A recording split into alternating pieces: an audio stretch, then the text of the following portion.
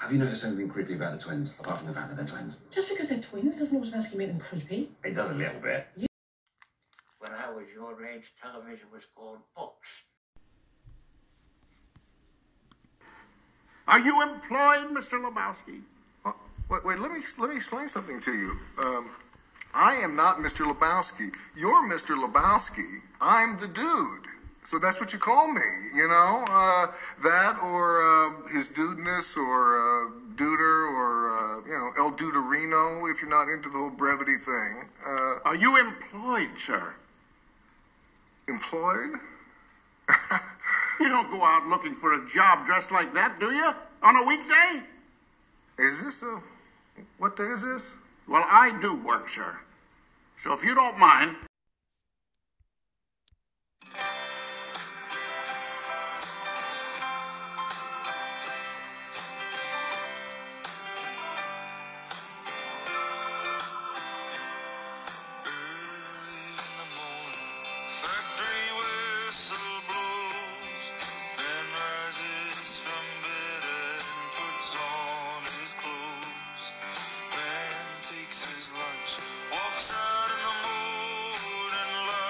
I'd like to welcome everybody to episode 44 of the Book Exchange podcast. I'm your co-host, John Lovell. I'm here with Jude Lovell.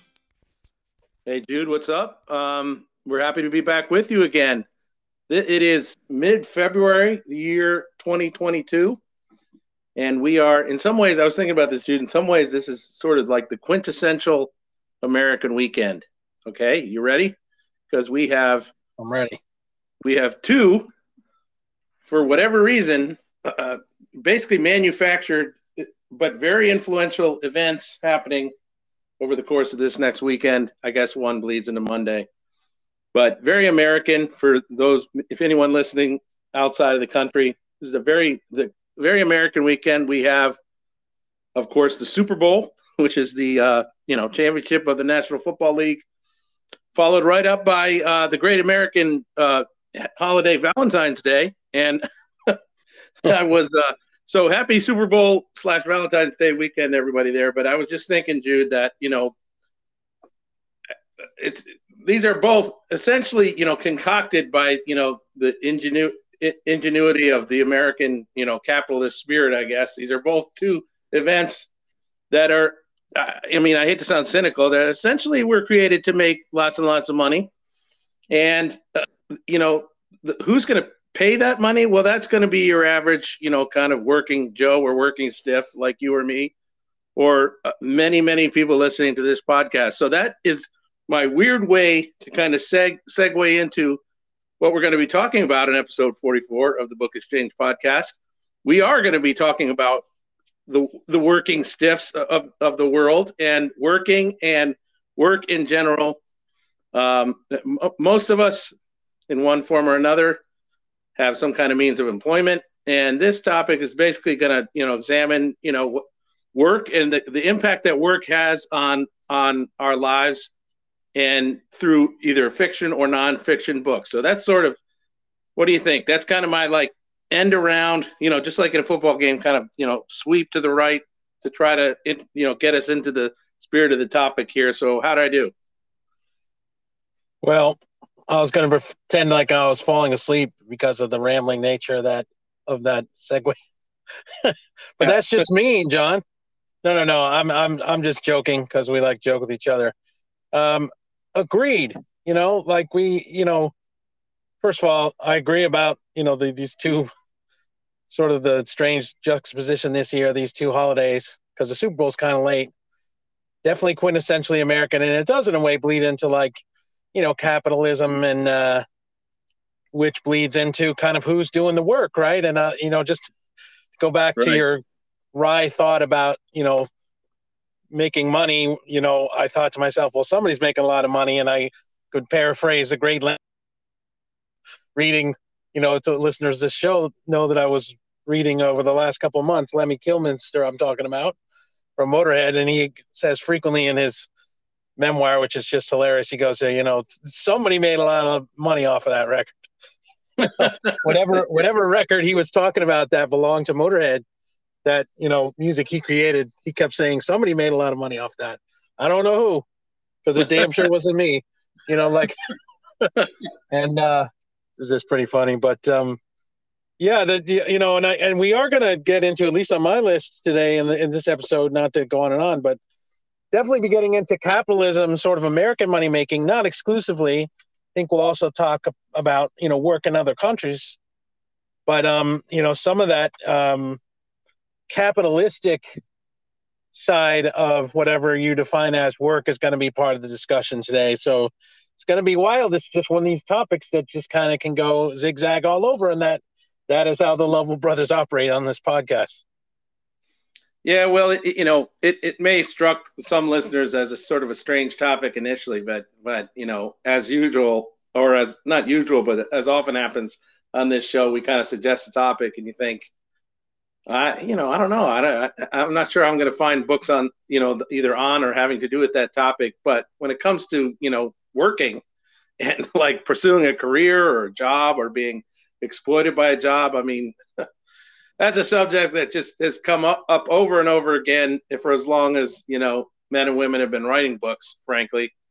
So, yeah, there's a lot of rich fodder here. And I don't know why. I was just thinking about, the ways that both of these events that are, quote unquote, being celebrated in this upcoming weekend are basically concoctions, pure and simple. They're just inventions. So that got me thinking about, money and making money, and which is the lubricant that turns the wheels of the whole thing here. So there's a lot that we'll discuss in the upcoming episode. I think it's going to be fun. I think, as usual, we've talked about our list ahead of time. We're going to have some unique and interesting recommendations for people, perhaps. So it should be fun to get into it. But, as we get started here, why don't we start the way that we normally do, just talk briefly about books we've been reading lately. So with that, why don't you tell us about what you've been into? Okay. Yeah. It sounds good. I was going to talk about the book I just finished, but, I realized that I've personally been doing that more and more. And because you're sort of enthusiastic about most of the books you read, but that's the book I was reading. That's not the book I am reading. So I'll just leave that one alone. And so the book I'm reading now, John, as you know, because we're always talking, is a great one. It's a real undiscovered gem. It's a very small book in terms of size. It's a novella, really. And it's an obscure title that is roundly rewarding to, in my opinion, it seems like it would be for almost anybody who would read it. It's called A Month in the Country. And it was written by an English novelist and writer named J.L. Carr, C-A-R-R. Almost nobody I know has really heard of this book. It was published in the early 80s. And it's on my sort of long list or honorable mentions for this very topic, actually, the idea of work. Because it's a very simple story.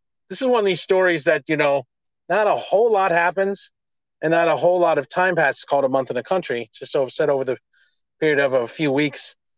It was published in the early 1980s. And it's just about a guy in the early 20th century who kind of comes off a train in the English countryside, and he's showing up to do a job at a really old church in a really old town, kind of isolated, way out, as the title implies, way out in the country, in the English countryside. And you don't know much about him. He's just a young man, and he's there to do a job. He's there to do work. So he spends 3 or 4 weeks, and his job is to sort of uncover from centuries or, years and years of sort of grime and dust in this very old church, a work of art that's behind this layer of like dirt and grime, a restoration project of a work of art. And they don't really know exactly what the work of art is, what it depicts, or what its value would be, etc. And he gets hired to do this, and apparently he has some sort of vague history of experience doing work like this. And as the story unfolds, it's just about him doing this work in kind of relative isolation, and you learn slowly that he's kind of a damaged human being who's been through the rigors, and the worst kind of rigors, in the First World War. And he's also had some damage done to his heart, not literally, but more like from an emotional relationship point of view. And these things are kind of blended in. Those experiences he's had are kind of blended in with this project that he undertakes to restore this brilliant work of art. And that's the whole book. But what's so great about it is the writing and the way that J.L. Carr writes about this man's memories and his experience, and also about the work aspect of what he's doing and the meticulousness and great care that it takes, and the reason why it matters that he takes great care. And it's a really wonderful book that has a lot of implications, across almost all time periods, when it comes to meticulous work, when it comes to labors of the heart, when it comes to art, when it comes to memory, when it comes to war, et cetera, et cetera. So that's what it is. You and I have both read it. This is my second read. Magnificent book. Yeah, and I'm going to double down on that recommendation. So anybody who's listening to this podcast right now, wherever you are, this is one of these books that come up on the show every now and then. It happens to be that we both read it, but the kind of book that we really want to go to bat for. It's not that well known. It's not long. It's beautifully written, as Jude said, and this is just simply an amazing book. It's a beautiful book. As you said, I think it not only is it about kind of the doing your job and doing it well, but it's also, as you hinted, really, it's going to sound lofty to say this, but it's one of the best fiction books I've ever read about creating art and about how that process can be redemptive, in the way that it helps him. And the book describes wonderfully how he's doing this meticulous, artistic restoration, but he's also, using that time to kind of relive his experiences and kind of like basically, work out his trauma a little bit. And I don't think it has this neat ending where he finishes the job and, everything's fine and he's cured. It's not like that, but it is about, pouring yourself, heart and soul into your work, and how that can, have an impact on your spirit, I guess I'd say. And I love the fact, I don't know if you didn't do this on purpose, or if you did this on purpose, but I love the fact that you did not really talk about the painting that's restored and what is revealed as he works on it, because that's another interesting aspect of the book that I think is better left unsaid in case anybody wants to check this out. This is like you said, this is a real hidden gem. It's been reissued. It's widely available. It's a super high recommendation from both the Book Exchange brothers. So great pick. Thanks. And I'll turn it over to you, but I got to say, first of all, it's from the NYRB Press, which we talk about all the time. And secondly, John said it all or whatever. I didn't say, well, I didn't bring up what the painting reveals because I don't remember. And I, sort of getting to that. Okay. But anyway, so there's that. And then, it's just to conclude, it's one of those, it's like a Kill a Mockingbird type of book, John, which I've never read, shamefully. But it's like one of these books that the writer, it was kind of lightning in a bottle. And this writer in particular had other books, but not very well known. In fact, several of them were self-published, like yours truly, so I can relate to that. But anyway, it's one of these books. It's a kind of a book for the ages, except it just doesn't have the same reputation as something like To Kill a Mockingbird. But anyway, I'd like to hear about what you're digging into. Well, before I do, I didn't expect this episode would yield such a major revelation as it just did. I mean, this is going to make headlines that one of the Book Exchange brothers has somehow not read To Kill a Mockingbird, which is incredible because, like, even if you were trying to avoid it, you can't in this country because it's assigned in virtually every school that was ever founded in the United States since it came out. However, as you've said on the podcast many times, you simply didn't read your assignments in high school and middle school. So that was one way to avoid it. So yeah, I wasn't lying. I just didn't read it, and I've still never read it. That's incredible. Have you seen the movie? I even helped my daughter, sophomore in high school, write a paper about it this year without having read the friggin' book. Oh my gosh, this is truly blowing my mind and probably the minds of most of our listeners. Have you seen the movie? No. Never. I've just been fired from the show. Somebody's whispering in my ear. Oh yeah. I got the same message in my headset as well. Well, I'm gonna fly solo for the rest of the episode here, folks. As Jude finds the door. No, I mean we all have huge blind spots, but that I'm more amazed about that one. But just it's unavoidable in public or private school curricula, no matter where you go in this country. But whatever. We'll move on. Maybe someday you'll catch up with that one. I hear it's pretty good. But I am reading, and I'll have to keep this short because we got a lot to cover. But and it's fine because this has been fun so far. But I'm reading an outstanding book of essays, nonfiction, obviously, from the great, acclaimed American novelist Marilynne Robinson, who's very well known for books like Gilead and Home and Housekeeping, which was her debut novel. But she's I think I've tried to get into a couple of her novels, and this is another admission, and I really just couldn't get into them. They're pretty slow moving. I don't know why, they just didn't grab me. But her nonfiction writing, agreed. Yeah, I have read. I kind of got into reading her nonfiction by just reading a couple of her book reviews and articles in different publications. Was really struck by her thinking.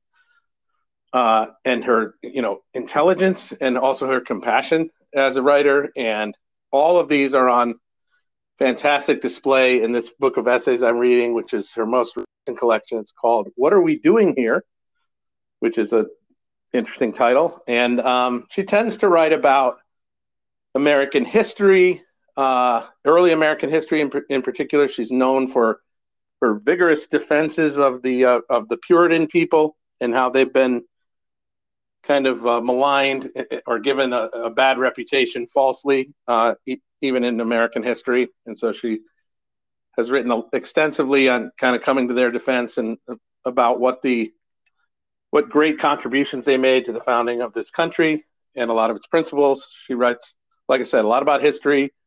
She writes a lot of book reviews. She writes a lot about theology and science as just kind of a non-professional in either field, because what she does is teaches writing at the prestigious University of Iowa fiction workshop or fiction program. She's one of the staples there and has been for a long time. Anyway, this is a book of essays of hers, and it ranges on subjects like I just said, and I just find it's kind of heavy sledding. She's not the easiest to read. She writes very, I think, beautifully crafted, but pretty intricate sentences. And one of these writers of essays that you really have to concentrate to follow their argument. But sort of like G.K. Chesterton or C.S. Lewis, if you take the time and you really, give it the effort that is required, I think you get a lot of fruit from it. At least I do. And so anyway, it's an interesting, kind of provocative essay collection. It's the second essay collection I've read from her. I read another one of her books, which is called When I Was a Child, I Read Books. And there's lots of literary reviews in that and other subjects as well. So I just highly, highly, highly recommend her nonfiction writing if any of those subjects sound like they're of interest. Again, not the easiest book to read. I definitely kind of struggle through some of these essays, but I find them to be very much worth the time. So this book is like a rigorous mental workout. You're kind of tired at the end of each essay, but you also sort of feel good the way you do after a good hard workout. So that's how I would characterize it. But it's a great book. And with that, unless you have any comments to make, we'll take a quick break and we'll start to get into our main topic.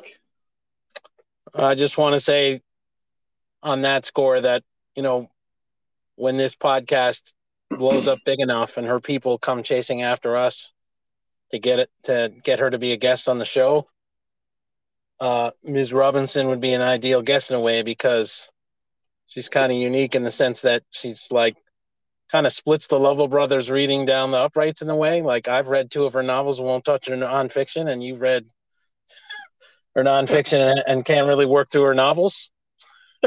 So, although I would read her nonfiction and you would probably read her novels, but that would be an interesting, if it wasn't for the fact that we would bumble our way all over creation, trying to approach a woman of her stature and intellect, it would be an interesting conversation. No question about it. Yeah, she's sort of some ways kind of an ideal writer for this show anyway. But okay, well, let's catch our breath for a couple seconds here, and then we'll come back and start talking books about work. Will do.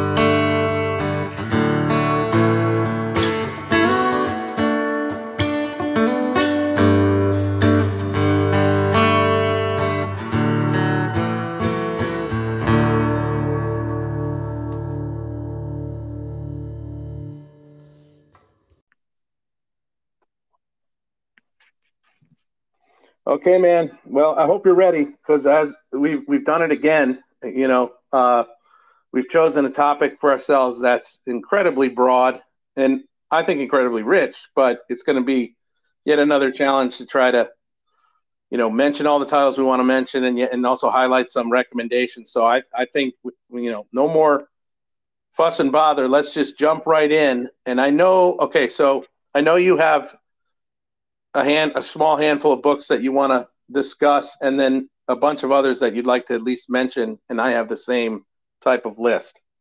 So I think, unless you have another way to do it, I think why don't we just talk about, turn it over to you. What's the first book that you'd like to, kind of recommend and discuss? And, we'll get to the other ones as we can, either at the end or sort of, interspersed in through the conversation. Okay. Do you want to flip back and forth on the main sort of selections? I think so. Yeah, I think so. Just for variety. Okay. So my first book isn't actually a book, but I really wanted to lead off with this. Nice. Depending on how you come across it, I believe it's published in the form of a really small, like novella almost. But I thought this story was really where I had to begin with my particular sensibilities and, on this topic. So it's actually a long short story published in 1853, and it's very famous, and it's called Bartleby the Scrivener, and it was written by Herman Melville. Now, just really quick, John, is that somewhere on your list, or should I keep going? No, keep going. I mean, it came into my mind, but I knew you'd be discussing it as someone who's written a book about Herman Melville, and it's kind of a, one of the classics in this genre, if it's a genre. So go ahead. Yeah, and a lot of people know about Bartleby the Scrivener, so I'll try to keep it limited. What's interesting to me, almost as much as the story itself, is the context. But when I think of like a quintessential, I mean, you could take work in a lot of different directions, kind of with many of our topics, but inevitably it kind of comes around to the grind of a sort of career or an office. And to me, this is the kind of the ultimate original office story, Bartleby the Scrivener. So I'll just briefly outline what the story is about, and then I just want to throw in a few contextual nuggets around it. And then a lot of people know about it, or you can even discover it yourself. Comes with my very high recommendation. It's one of the classic short stories in the history of short fiction in English, and certainly in American literature. All it really is it's a contemporary story for when it was written. It's set in a law office in New York City in the mid-19th century. And at that time, there were obviously no modern technologies or even semi-modern technologies to include like copying machines, mimeographs, or any, ways to reproduce documents. So the way that documents were reproduced in a law office and in any other office was by somebody called a scrivener, which is just a fancy way to say somebody sitting at a desk copying them over by hand, which obviously backwards in time from that is as long as anything was ever copied, it was done in that way. But at the beginning of the story, there's a fictional law office. A man shows up at the door, and he's applying for a job he saw in an advertisement to become a scrivener. He's a weird dude as he goes through the interview process, but he has the right qualifications. Seems like kind of a murky kind of loner. Hey, let me cut in for just a second on the word scrivener. Okay, so I think can you hear me? Yep. So what you're saying is that the famous like monks of the Dark Ages and medieval times who transcribed and sort of copied the great books and preserved a lot of our intellectual heritage, or at least in the West, they could all be considered scriveners? I believe so. I don't know if there's any. I'm not sure if there's any peculiarity to the law or anything like that, but I think that's what they are. They're just copyists. Yeah, that's interesting. That just kind of swam into my head there. But continue. Okay. And this guy Bartleby is his name, and he gets hired, starts doing his work, and everything's fine for a couple of weeks.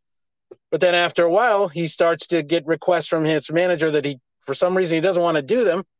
So he utters, in response to some of these requests, what's now become a very famous literary statement, which is, "I would prefer not to." And he says that without elaborating.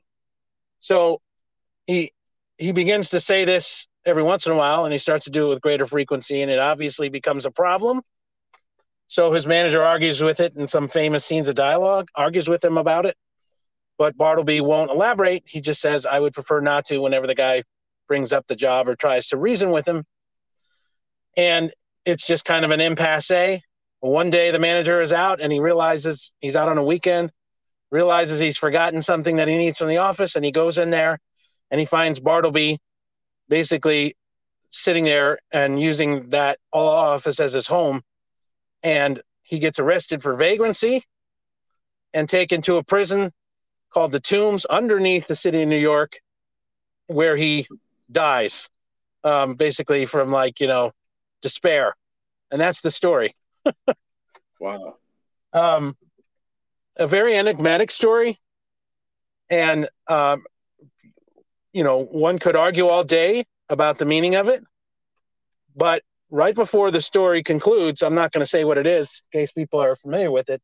There's kind of a semi-explanation that's offered, because after the Bartleby passes away, there's a vague, it's called a report, doesn't elaborate on that comes to light for the law office, and it explains what some of his past job history was. And that in some way provides a bit of an explanation, but it's in a way even more of a head scratcher. So, like I said, the story is very, very famous. A lot of people are familiar with it. And it's definitely a story that can be read as kind of a predecessor to many tales that came after it about office drudgery, and both in literature and in pop culture, everything all the way up to Office Space. Bartleby has some fingers in through stuff like the film The Apartment and other some Kafka stories that take place in offices, all the way up to Mike Judge's movie Office Space. You can find traces of Bartleby in almost any office story or work of literature. Yeah. I just want to point out, I'm not going to really go on about it more. I just think it's a classic work, and it's one worth reading, puzzling over, perhaps the mental exercise of trying to figure out for yourself what it means, what the phrase "I would prefer not to" means. That all is on the reader. So I would just throw that out there to the audience. If you haven't checked it out, check it out yourself or re-engage in it and see what you think.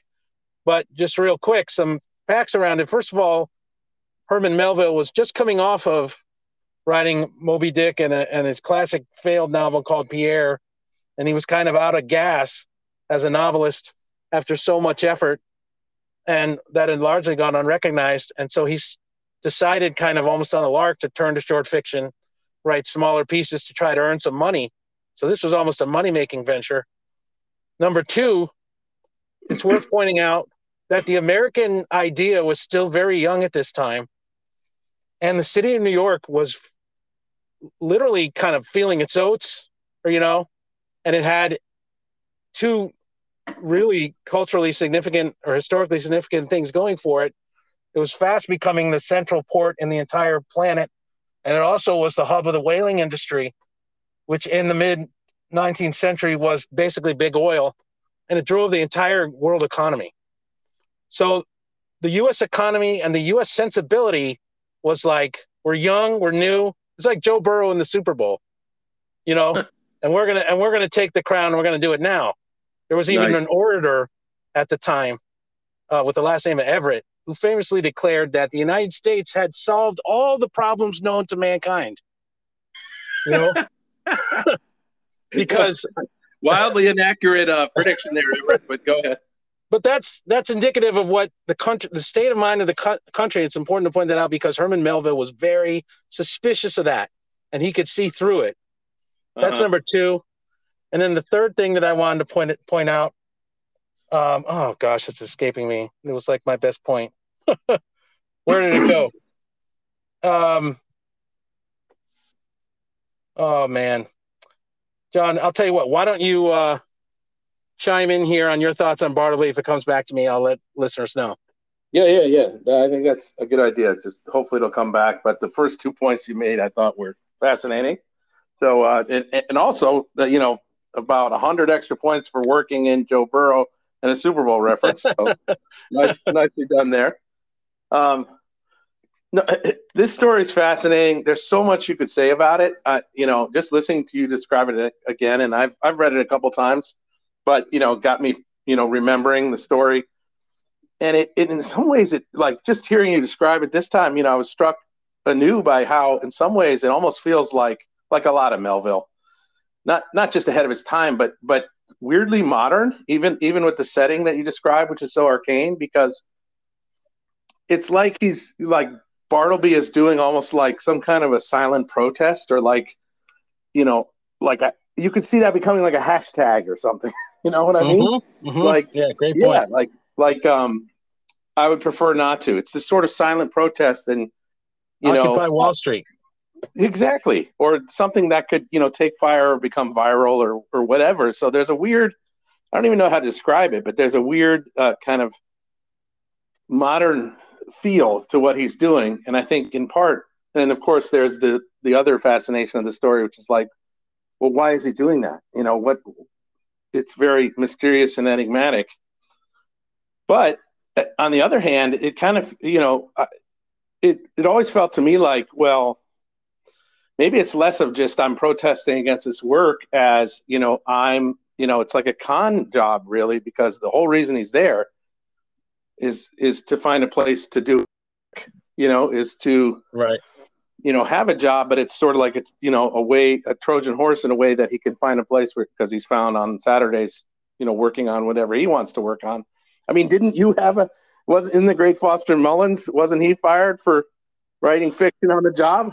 I mean, yeah, he was.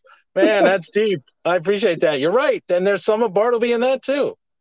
Right. Exactly. That's, so there's something interesting going on there, especially when you think about Melville and the lack of success he had in his lifetime, and, that he had to find ways to keep writing his own fiction despite having, quote unquote, real jobs like being a customs clerk. And, so there's a lot of layers to it. It fits nicely in with this topic, just because it is like you said, and I won't repeat it because you said it perfectly. It's basically like, a progenitor to a lot of the office, fiction that we've seen ever since. Yeah. And I'll do the same thing. I won't repeat what you just said, but you made a lot of great points too, especially drawing a line to, some aspects of modernity in it, or things that even lead to the current moment. And then to conclude, John, I didn't remember my other nugget. It's not quite as big as I thought, but it is significant. And it has to do with Melville personally, like what was going on with him. So his brother, Alan Melville, was an attorney and had a law office in New York. And Melville was coming off those two big books, Moby Dick and Pierre. Kind of like, Pierre's obviously not a masterwork, but it's like, it was a big epic novel that kind of really bombed. Both of them bombed. The point is he had kind of an empty tank. So he was hanging around in New York, just hanging with his brother. So he goes to his brother's law office and visits him several times. And this is where the seeds are planted. That's why it's very interesting to me as a writer. And it also, most notably, was a real shift in terms of his palette for writing fiction. His entire career had been sea novels. And then he comes out with kind of a contemporary Office Tale. So that's very fascinating to me, too. All those things make Bartleby the Scrivener worth your time. So let's end it there. Well, except you just made me think of one other thing, which I won't dwell on because it's not part of my list, but it just struck me that there's another writer that we're both big fans of, kind of an older writer who's not as well known now, but won the Nobel Prize. Her name is Sigrid Undset. And you just reminded me that she had kind of a reverse trajectory of what you just described with Melville. She started her career writing kind of contemporary fiction for the time. She was in like the 1930s, I think, 20s and 30s. And like her best known book before she wrote what most considered to be her masterpiece was like a office novel, at least in part. It was called Jenny. It was about a woman who works in an office. And then what she did was the reverse of what Melville did. She then, kind of transitioned to much longer historical fiction and wrote a famous trilogy set in medieval times in Norway called Kristin Lavransdatter. And that essentially won her the Nobel Prize. Yes.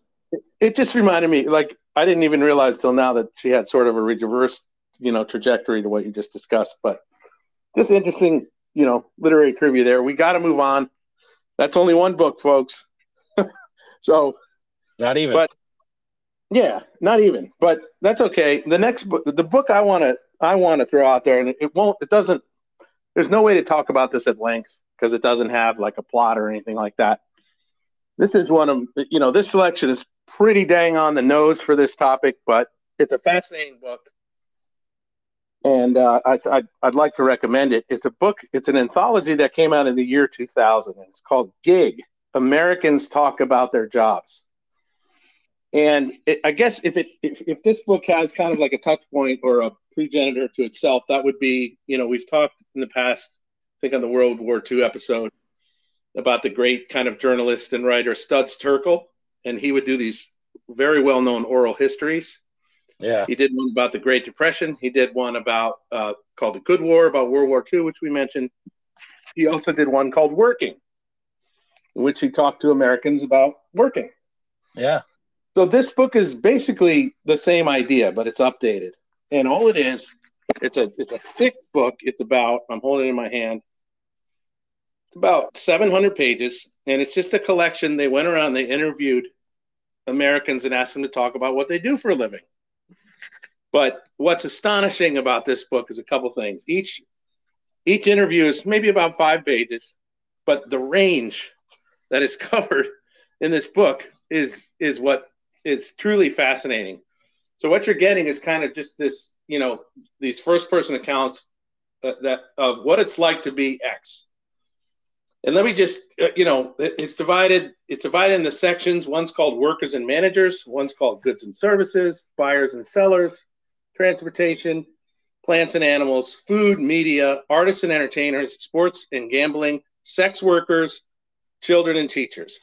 And I mean, wow, the range and scope of this book is truly incredible. So you're getting firsthand accounts from people who do, well, one guy's a UPS driver.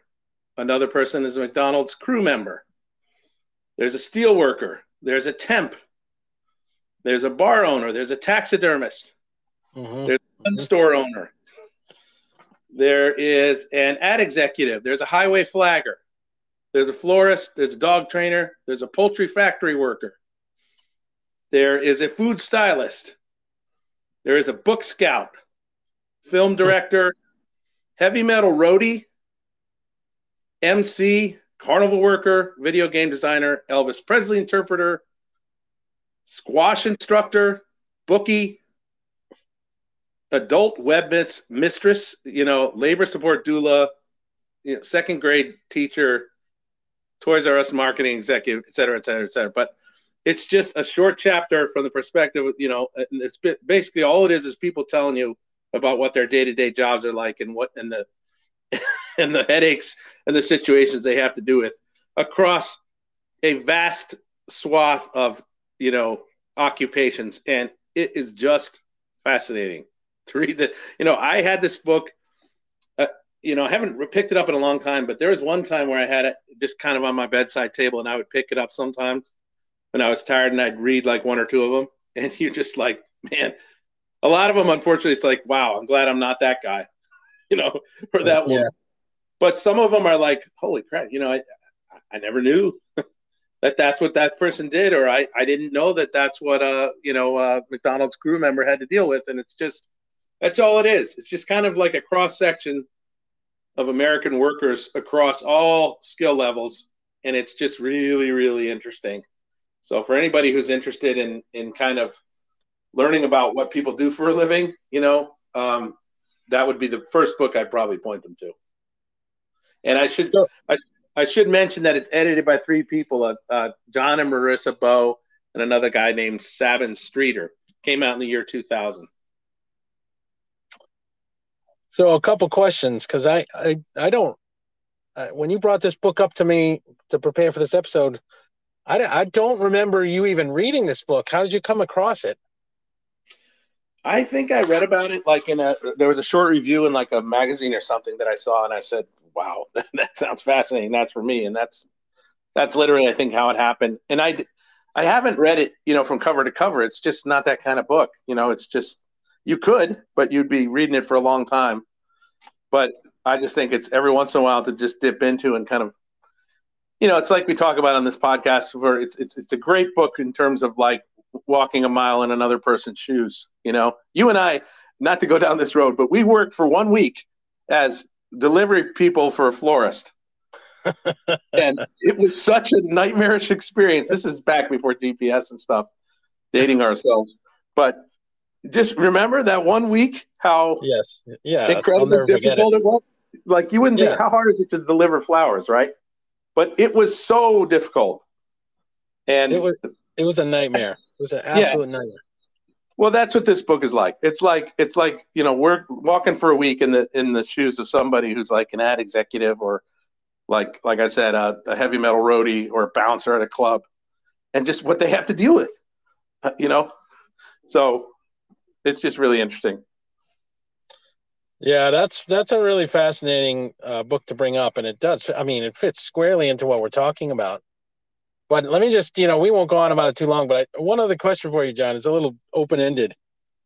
And you're kind of saying it, but like, for somebody to, what do you think like the broad value is of like, you can walk a mile in another person's shoes. You could do it with like 4 or 5 people, or I could see you like, a documentary film, cataloging the lives of 5 or 6 people. But when you're talking about like hundreds of people, and they're working everyday lives, like what for you, like what is it just the idea of walking in another person's shoes, but like as many shoes as possible? Or is there some kind of broader, like cumulative thing going on there? And I realize you didn't read it all the way through, but like, it's like, how do you apprehend all that information in a book like that, related to like the working life? Like, what do you take away from that? Well, that's a good question and a complex one. But, for one part of it is just empathy. I think it's so easy, and all of us do it, to walk into like a restaurant or a shopping mall or an airport. I mean, there are people there who are cleaning it. There are people there who are, working behind the Starbucks counter. There are people who are punching tickets or, waving planes in. And, it's just interesting to know, that obviously those people have lives too, but to kind of know what some of the problems that they have, that they deal with, just kind of gives you appreciation. I think it's important to have an appreciation for everybody, and like kind of just acknowledge people who do the kind of work that maybe we don't want to do. So there is somewhat of a, I don't know what you'd call it, like almost like an ethical or a humanist kind of quality to it. And then part of it is just fascination, pure and simple. But then another part of it is it's kind of understanding how the American economy works, and how it's sort of structured, and how it's dependent on people doing jobs at all levels. It's just, I don't know. These are unformed thoughts, but I think reading something like this informs all of that, and none of that none of those things are bad things to be aware of. Yeah, no. Very, very clunky answer, but I think you get my meaning. Nah, you're too intelligent to give a really clunky answer. I mean, you're capable of it, but you didn't do it here. I thought you brought up some good thoughts, and I just threw the question at you. So yeah, but like a perfect book for this topic, a really interesting one to bring up. Well, thanks, man. And you stalled long enough, so you're back now. And by the way, I should say, just for shits and giggles, as they say. Sorry for the cuss. My list, I have 3 nonfiction books and I have 2 novels. So I don't know what your next one is, but we're about to find out. Well, I'm usually the fiction guy, and I'm going to continue in that vein now, but I do have a few nonfiction books to bring up perhaps later in the episode. But for this one, John, I'm going to go international. And I realized what this did is it gave me the opportunity to bring up a book that I think has come up once or twice before. I believe it might have come up in our Nobel Prize episode. And I don't know if this is strictly a workbook per se. I can say that in my mind it is. But it gives me the opportunity to bring up what I think is, again, an undersung, but one of the great epic novels, at least of the 20th century. And we're talking about world literature, if not all literature, that I really think a lot more people should read than perhaps do.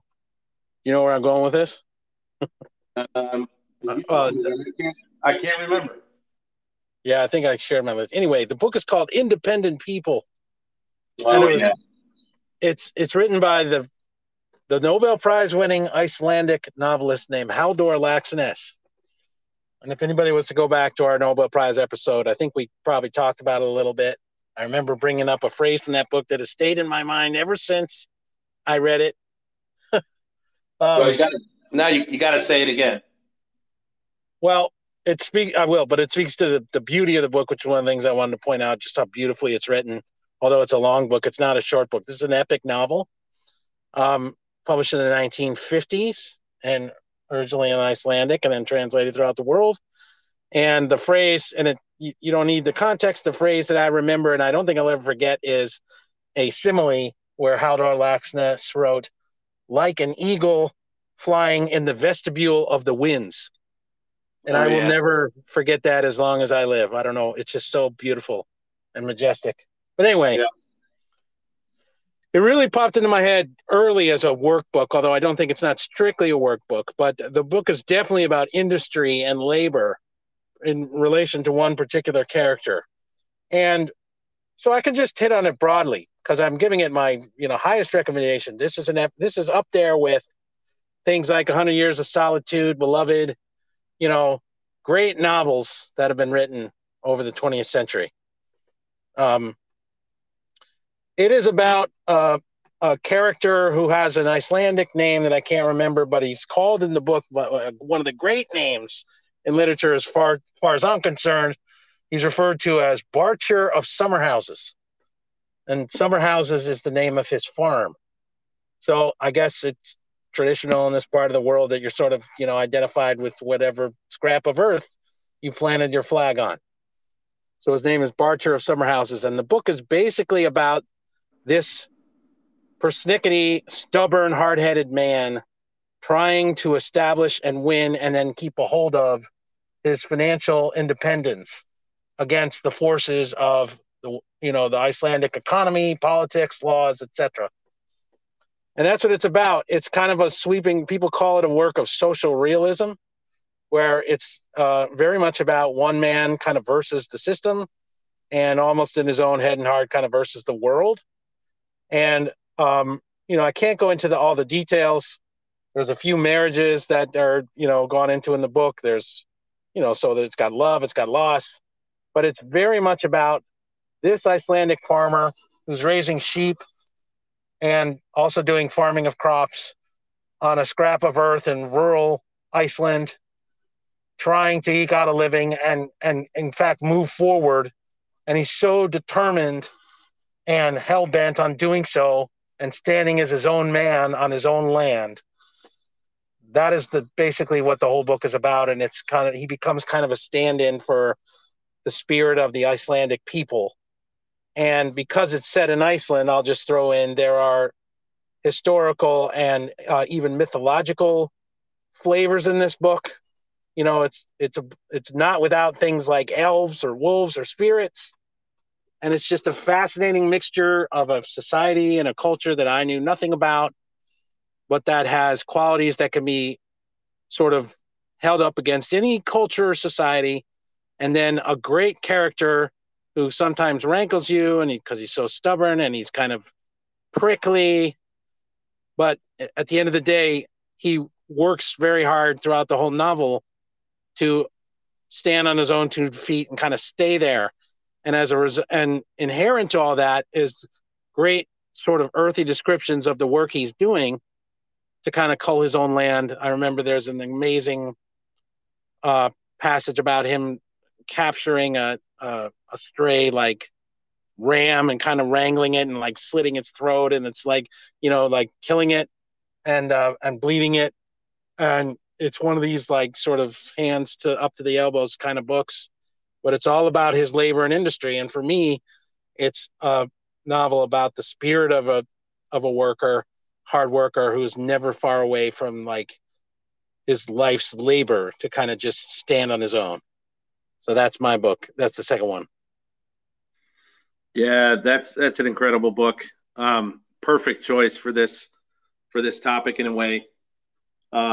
Even down to the title, you know, it says something about, you know, the dignity of this kind of work, but really sort of the dignity of all work sort of done well and in an independent spirit, or at least having the freedom to whether it's work your land or work the job that you want to work. And there's a great dignity and something precious about that, even though work is something that we all like to bitch and moan about.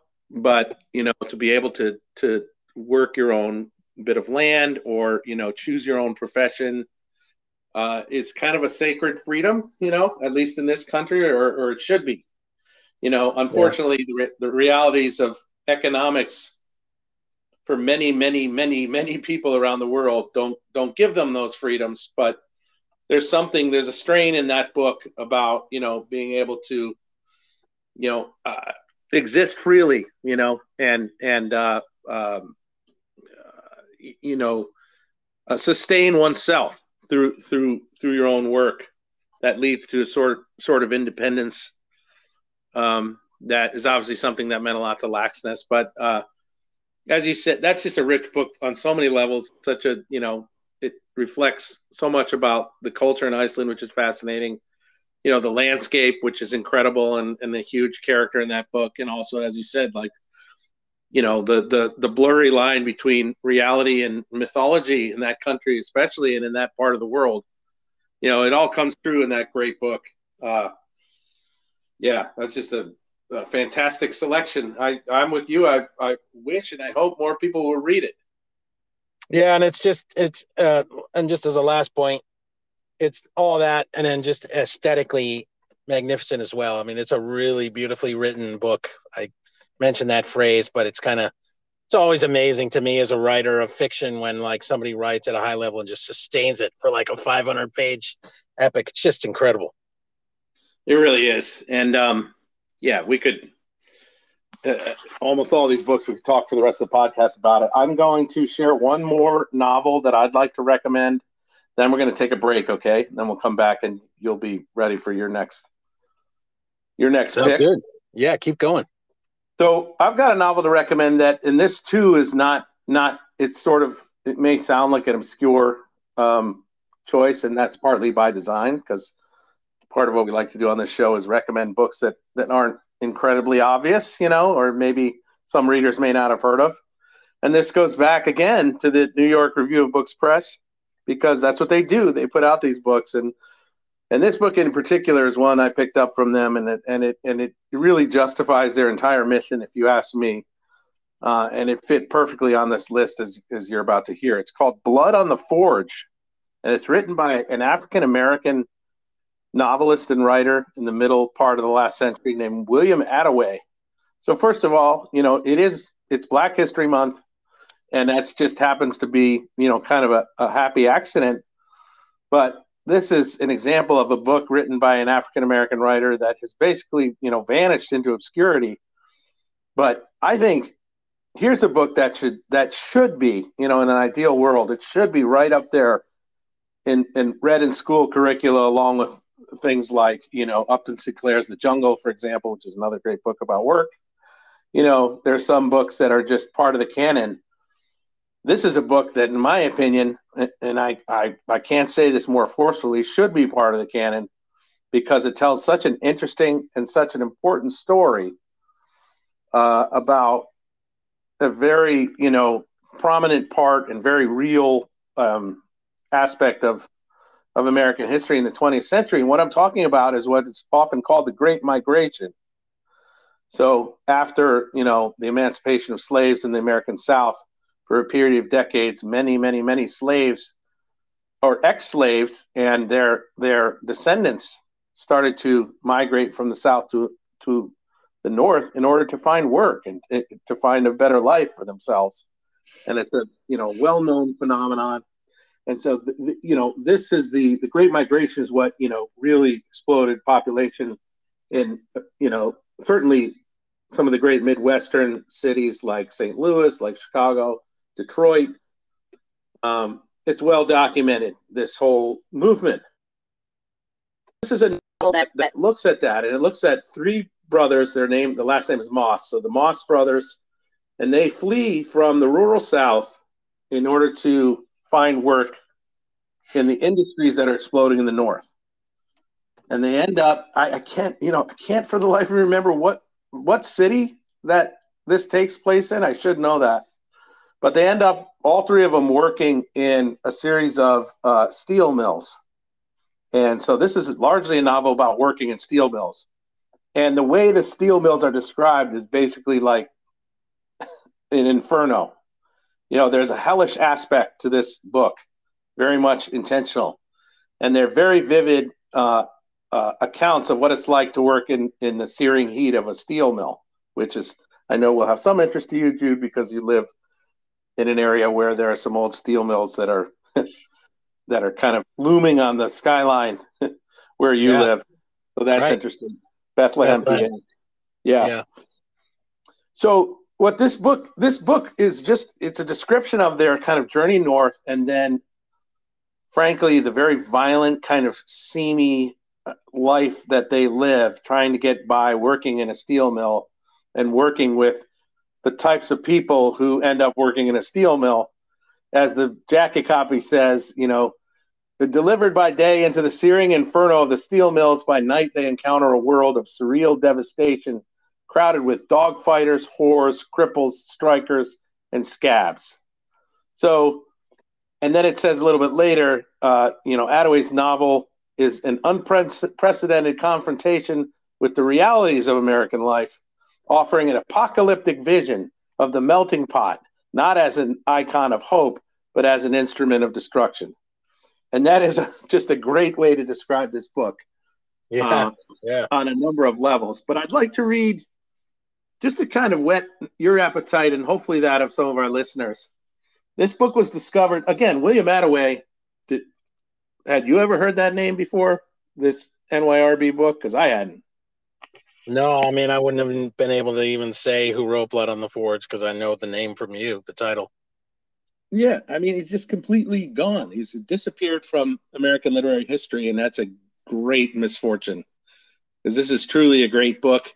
But at the time, this book was noticed by two other very much better-known African-American writers. One was Richard Wright, who wrote Native Son. The other was Ralph Ellison, who wrote Invisible Man. And I'd like to read a quote from both of them about this book because both of these quotes are fascinating and if anyone has any interest at all in this kind of a book, it should really pique your interest. So this is Richard Wright writing about Blood on the Forge. He says, in his Blood on the Forge, William Attaway presents with skill the impact of industrial life on the simple black folk who fled the plantations of the South. It will add a new and better knowledge of American civilization. The reality that Attaway depicts is not beautiful, but it is nonetheless moving and human for that. That's a perfect description of my experience with this book. Yeah. And it's just, and it's why I believe it should be a part of, school curricula. Absolutely. Books like this, it's just tragic that they've been lost. And then Ralph Ellison, he wrote, spanning two areas and eras of Negro experience, those of the semi-feudal plantation and the industrial urban environment. Attaway's source material receives its dynamic movement from the clash of two modes of economic production. The characters are caught in the force of a struggle which, like the steel furnace, roars throughout its pages. Attaway has proven himself one of the most gifted Negro writers. I mean, if those two quotes don't get you interested in reading this book, if you're interested in American history and novels about workers, I don't know what will. So I'm gonna kind of leave it there. But I really, this book kind of burned its way into my brain like a brand, and I don't remember all the details, but I've never forgotten it. And I would love to see more people read it. Yeah, starting with me, like that, you got me convinced. And also, I didn't realize that the book stood out so much to you or had made such an impact on you. I just didn't remember that. So but you can obviously hear it in your comments about it. And also, it's just great that you brought up an African-American writer. I didn't do that myself, although I thought about bringing up, although we've talked about before, the works of Toni Morrison, because a lot of her books have a lot to do with work. Whether it's just like working to try to pay the bills and like the dignity of working women in particular, but other of her books are historical in nature. Like there's a lot of hard labor in Beloved, again, particularly with women.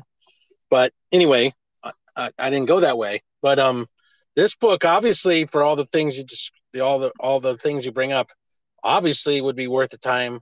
I personally would be very fascinated to read about a novel that's set in a steel mill, and then to tie it in with the migration and the Black experience, especially in Black History Month. It's a great one. So I'll leave most of your comments for readers to absorb and assess, but it's a great choice. Well, thanks, man. Appreciate that. I hope readers and listeners have gotten something out of this discussion so far. Going to take a break now and come back with the second half of our episode. So stay tuned. Sounds good.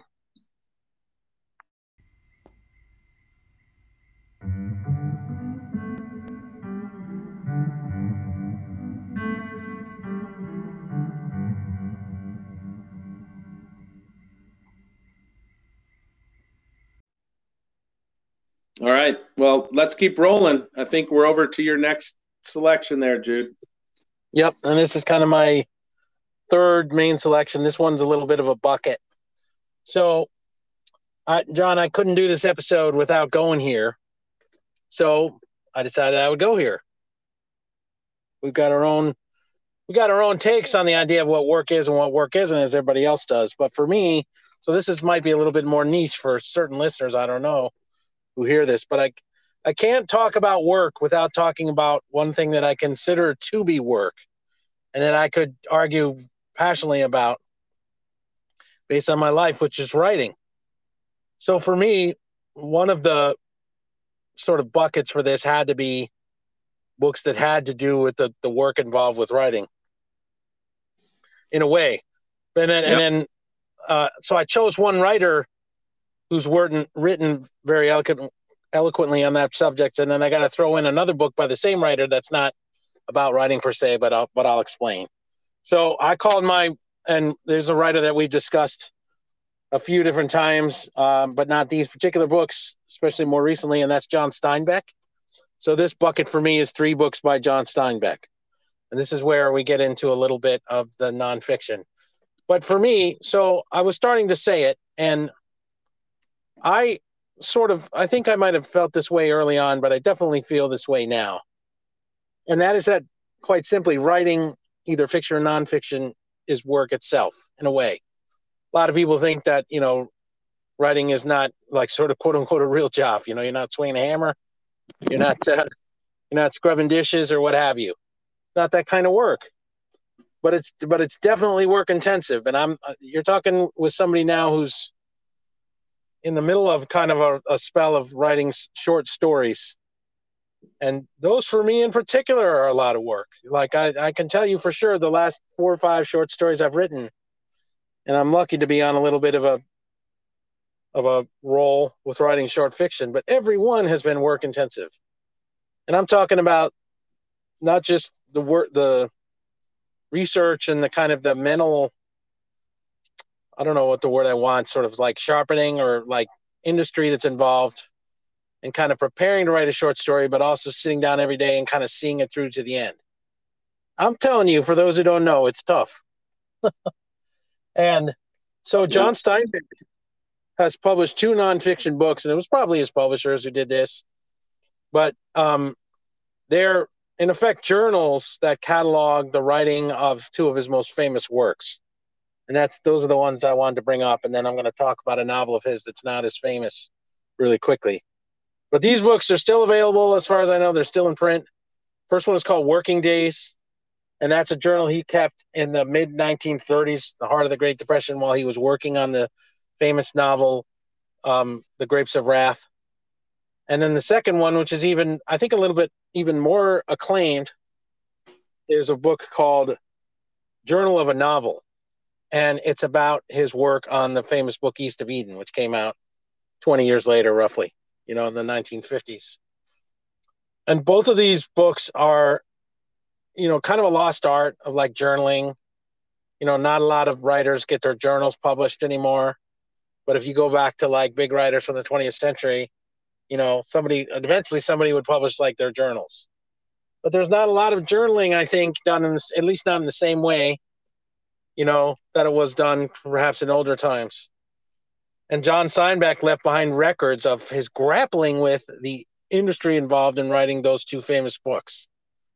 So all they are is their entries as he labored through bringing those great works of fiction to life.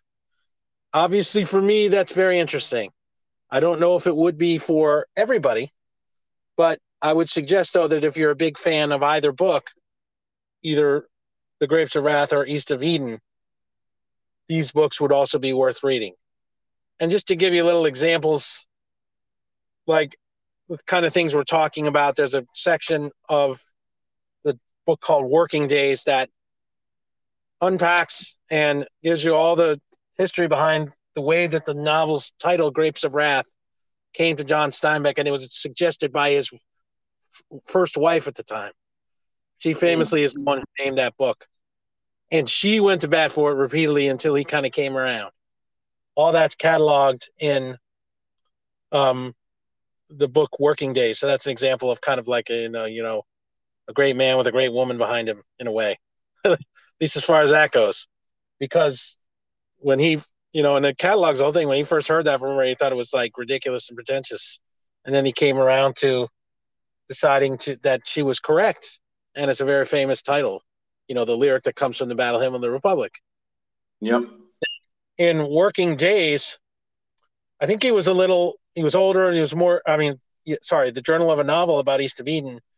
He was older and he's definitely more wise and seasoned, and he's very conscious of what he's trying to achieve in that book, East of Eden. And he explains how he had gone on a walk with his third wife at the time, Elaine Steinbeck, who was married to him until he passed away.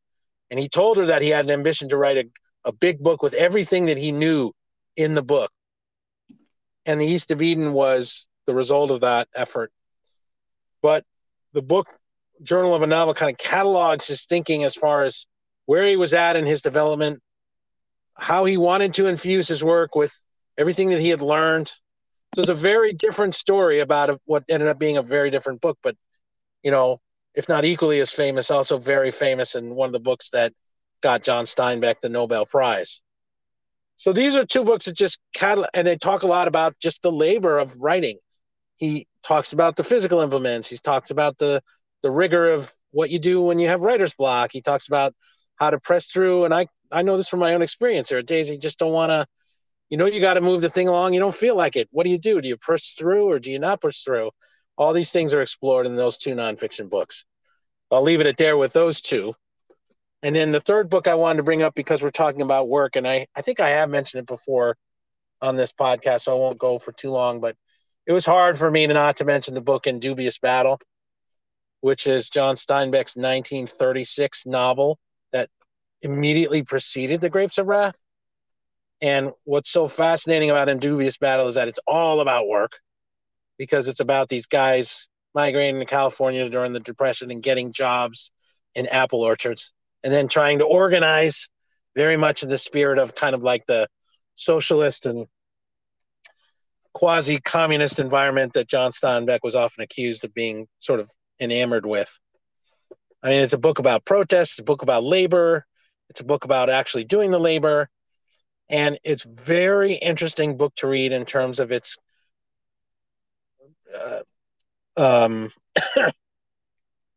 know what the word I want is, but like in terms of its being the predecessor to The Grapes of Wrath, because you can really see it's the first novel he wrote, in my opinion, that had the kind of dramatic heft at the end of the novel that led to The Grapes of Wrath, that kind of got him into the place where he could write a book with such major emotional impact.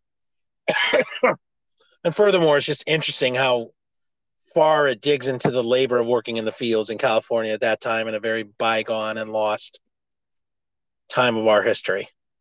So let me leave it there and see what you have to say. Well, and I know In Dubious Battle is a book that has come up before on this podcast. I'm trying to remember which episode, but I know that you discussed it a little bit. I can't remember, but I know it's come up in the past. What's that? I can't either. Yeah. But those who are interested can kind of look that up in our show archives, which you can find at our Anchor website, by the way. Anyway, it's not surprising to me that Steinbeck would come up. You know, he's an author whose name swam into my mind, but I knew he would make your list in one form or another, just because, as you've described elsewhere on the show, you know, he's one of the great influences. Or he went through a period in the 90s where he read a lot of Steinbeck. So, writing is absolutely a form of work. You know, I do a lot of writing for my job, which is a different form of writing than what you're talking about, but it's taxing, you know, certainly mentally taxing. And, you know, you got to be in the right mindset for it. And sometimes you have deadlines, and sometimes, you know, you got to crank out just a lot of content, and you're not quite in the right mindset, and you got to push through that. So sure. Yeah. I think it's absolutely fair game for this topic. Man, I'm just looking at all the stuff that I want to discuss. I know we're never going to get to all of it, but you know, we always pick topics that are so hard to, you know, once you start thinking about it, other titles start swimming into your mind, and then there's just no way to cover it all. Whether we've joked about we need a part 2 to just about essentially every topic-driven show that we've done probably needs a part 2 or even 3. Right. But anyway, I'm going to keep it moving. My next selection is going to be hard to kind of, you know, summarize, you know, briefly, but it's very dense and long, and I'm not going to try to, you know, cover everything that it covers, but I think it's really interesting to bring up in this context. Little bit of a personal choice here. I know this won't be, you know, known or maybe in everybody's wheelhouse who's listening to this, but in terms of great, in my mind, for this podcast host, in terms of writing, great writing about the meaning and the dignity and the purpose of work, I just could not bring up a piece of writing which is, you know, in many ways very much out of favor.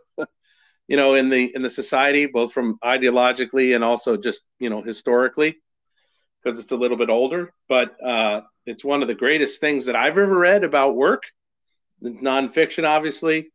And I'm talking about an encyclical, which was written by one of the Catholic popes, Pope John Paul II, who I've talked about before as being one of my personal, you know, influences on my thoughts, such as it is, and on my reading and my worldview. In 1981, September of 1981, he issued an encyclical, which is basically like a long teaching, but also, you know, kind of a meditation on a particular topic. And sometimes these are, 100 pages or more. Sometimes they're more brief. But he wrote one that's called, and they always have Latin titles for those of you who aren't familiar with Catholicism at all. This encyclical is called Laborem Exercens, which translates to On Human Work. And it's essentially about the dignity and meaning of human work. And just a little interesting bit of trivia here, Jude. You might not even have known this, that he intended to release the encyclical. The Catholic Church is very, tradition based, and, it's a 2,000-year-old institution. So there was a previous encyclical that was released by the Pope Leo XIII towards the end of the 19th century. It was called Rerum Novarum, and it's kind of come to be known as sort of like, the cornerstone of the modern expression of Catholic social teaching, if I can put it that way. It's sort of like, brought Catholic social teaching up to date with kind of the modern era. And ever since that came out, it's a tradition with the Catholic papacy to every 10 years to come out with a new encyclical that's based on some kind of social issue that the church wants to ring in on. So Pope John Paul II was trying to release this encyclical that he wrote about human work on the 90th anniversary of Rerum Novarum, when that was released. But he couldn't, because 2 days before that, he was shot in St. Peter's Square. So he was shot on May 13th. This encyclical was meant to be issued on May 15th. Obviously, that was prevented as he recovered, so it wasn't issued until September. So that's just kind of an interesting little side bit of trivia. Oh, yeah. Just interesting backstory. But this is an extensive writing. John Paul II was had an incredible intellect, and everything he wrote is very dense. So I'm not going to lie, this is daunting reading. And I've read through it, I think, once or twice, and referred back to it from time to time. But I think it's a very, very rich document in terms of, if you have any interest in all, if you're, whether you're a Christian person or just a spiritual person who thinks at all about, what is the ultimate purpose of our work? How can work add dignity and meaning to our lives? Is there a relationship between our spiritual lives and our work lives? Which is something I think about quite a bit as someone who tries to cultivate a spiritual life.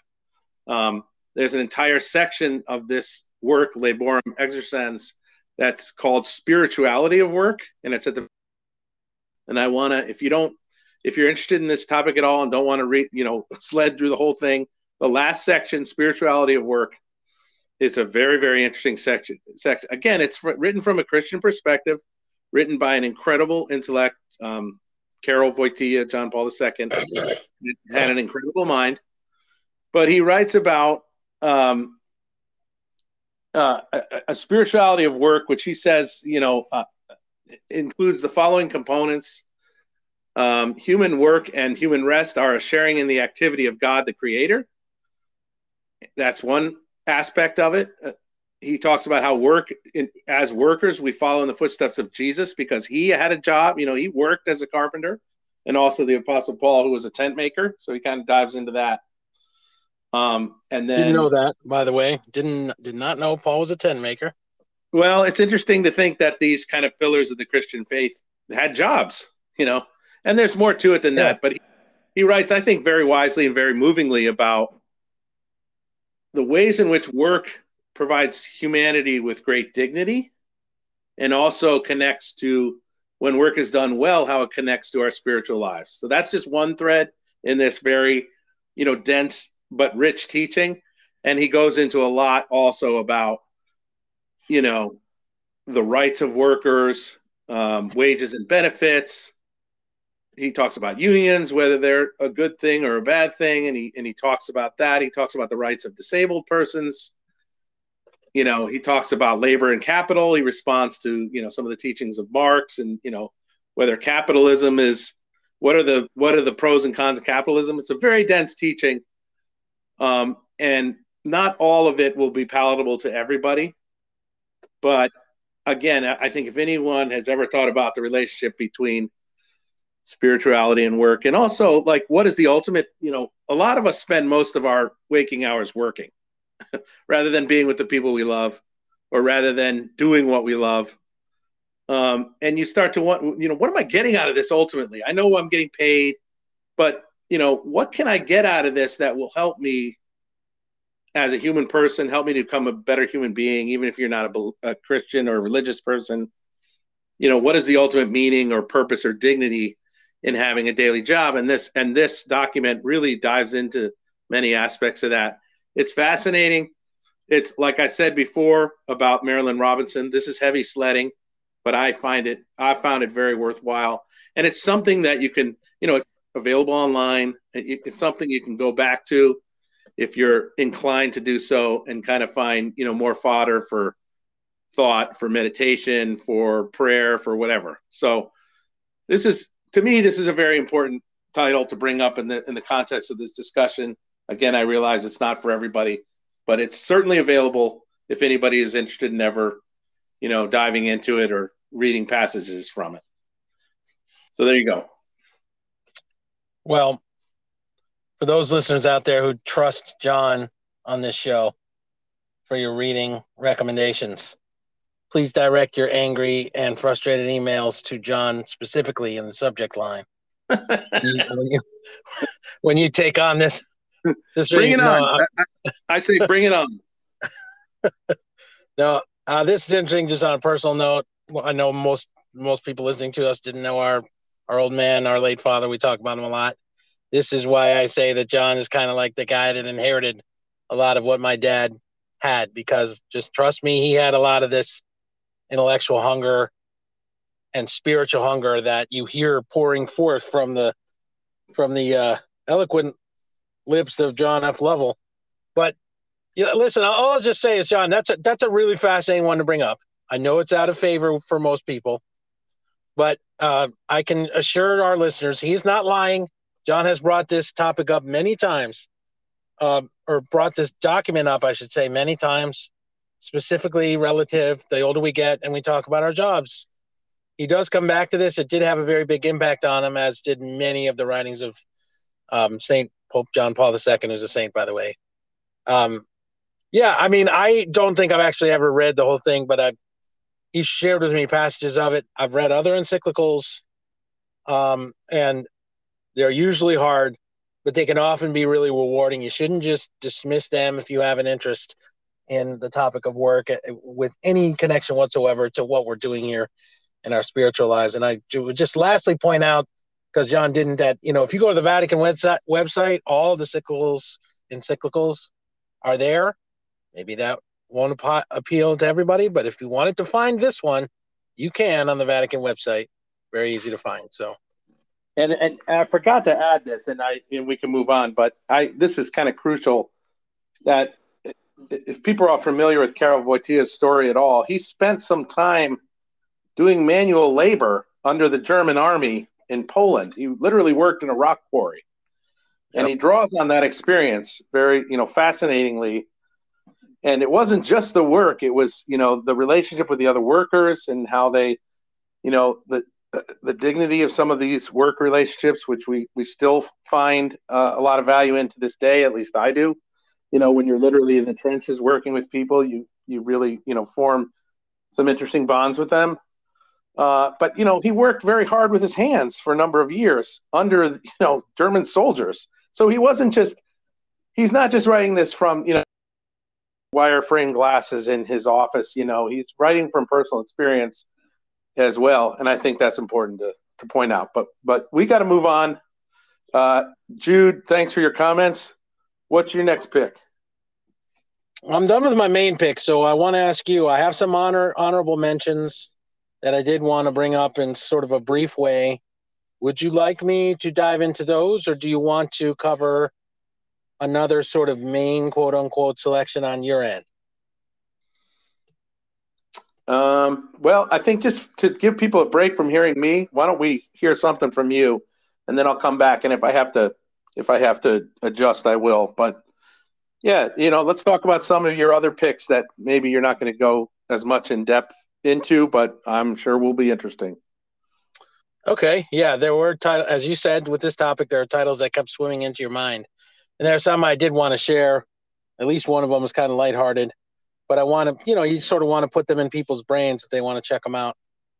First thing is kind of a bucket. I'm not going to talk at length about any of these, but I do have to bring up again.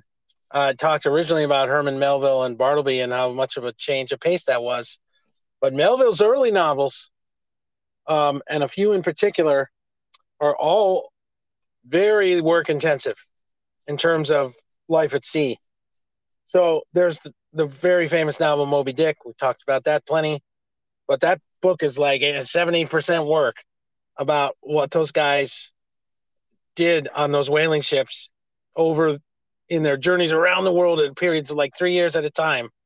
And I've stood inside the last existing whaling vessel that was the same kind that Melville spent time in that prepared him to write Moby Dick. It's in Mystic, Connecticut. And if you go in there and try to fit in the low ceilings and then think about being on that sucker for 3 years and doing hard labor in that sucker, including what Melville called the gore-splattered, deck, once they chop a whale up on it, it's just bananas. But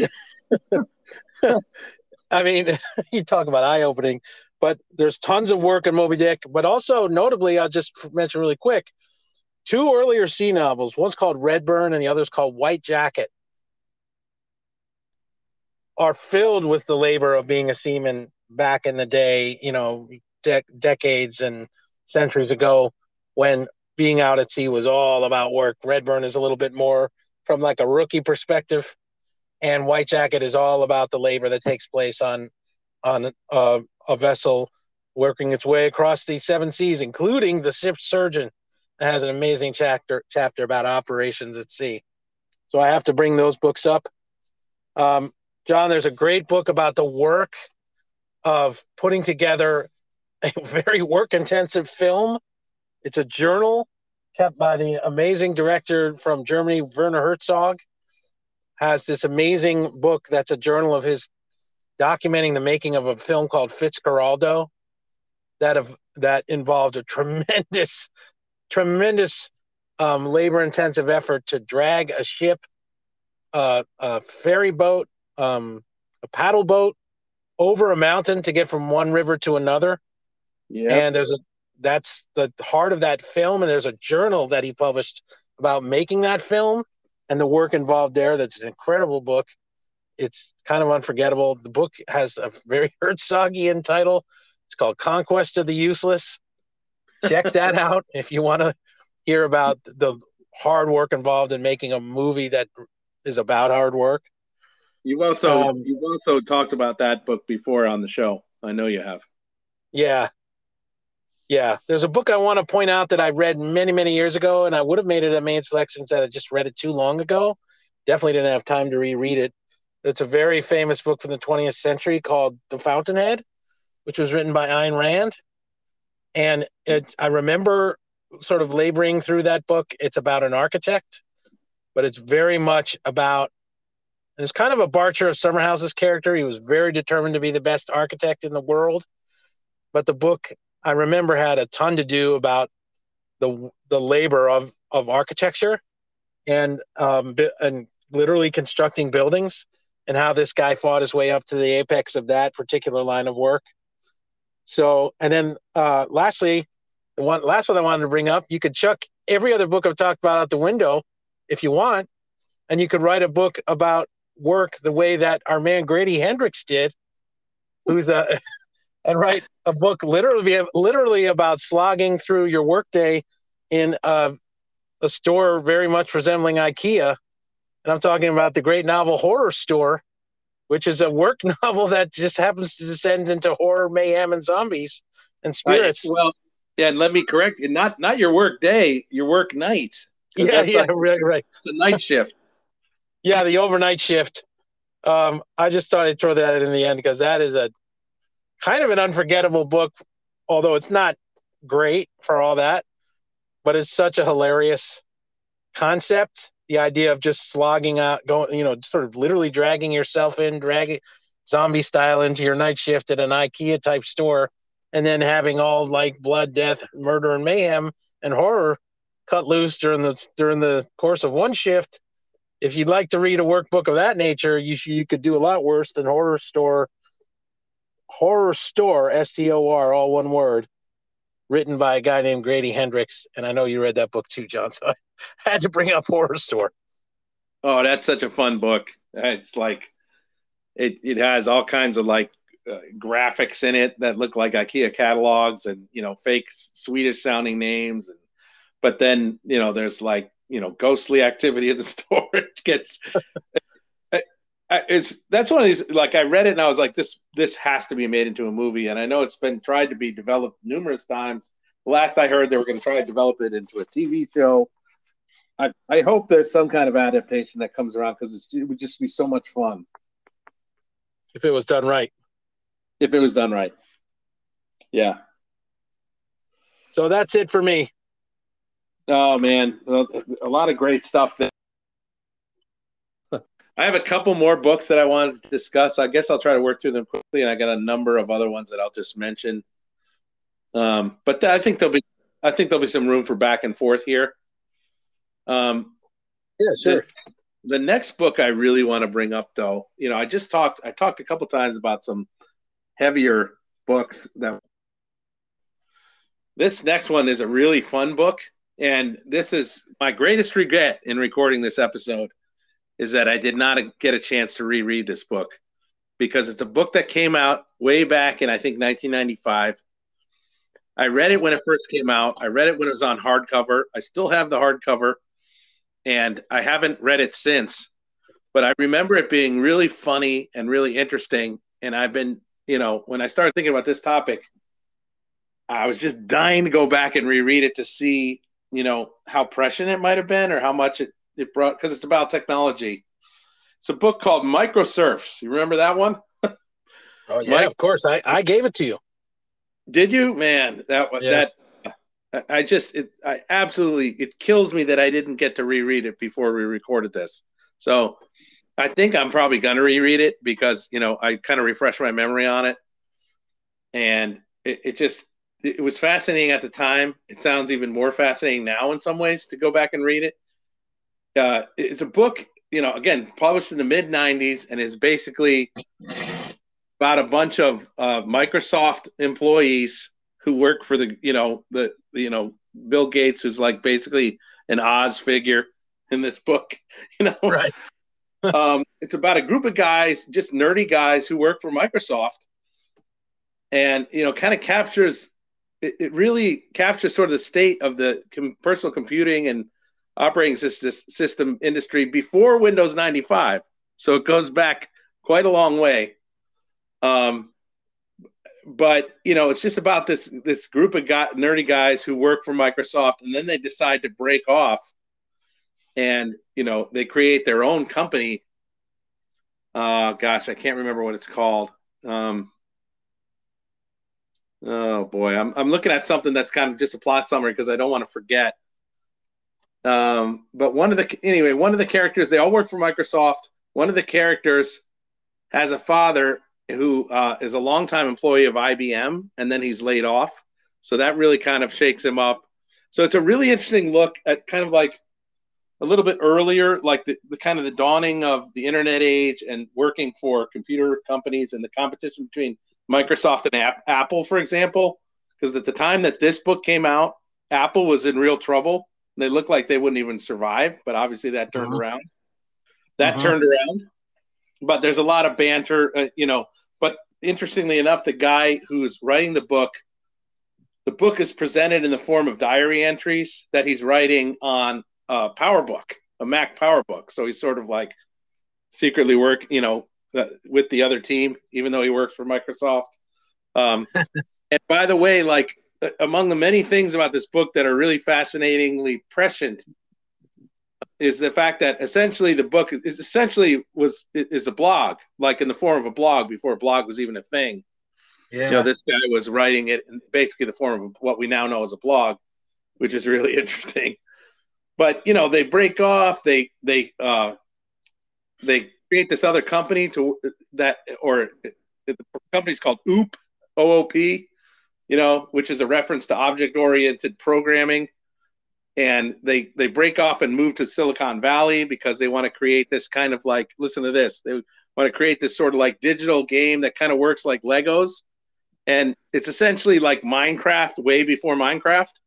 Uh-huh. So that's another thing in this book. There's a ton of stuff in this book that would seem really, really prescient now.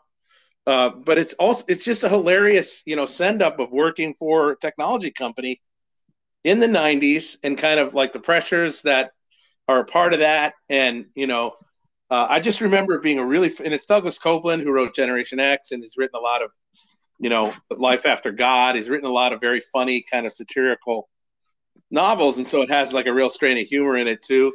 I just remember enjoying the hell out of this book. And it has, even graphically, the way it's laid out, it has like a really interesting, sort of PowerPointy kind of design to it. And it's really fun.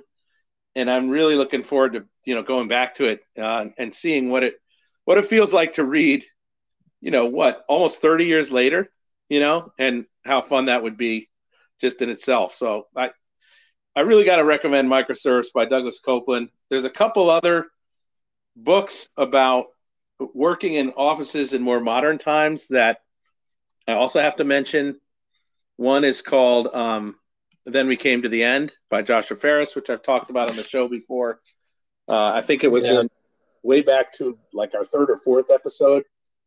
We were talking about what are some of the funniest books that we've ever read. I think it was in that one. I think I talked about it.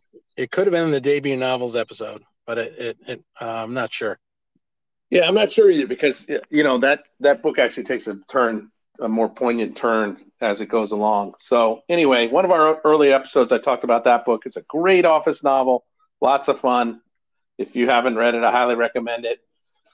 And there's another one that, we should very briefly discuss, which you actually brought it to my attention, but it's called The Circle by Dave Eggers. Yeah. And this was a book that I guess it's probably like 7 or 8 years old now, 6 or 7 or 8. But it's a book that's a fiction book that's essentially written like about a company that greatly resembles Google and kind of like what it was like to work for this sort of elite tech company. And there's this young girl who gets hired there and she kind of works her way up the ranks.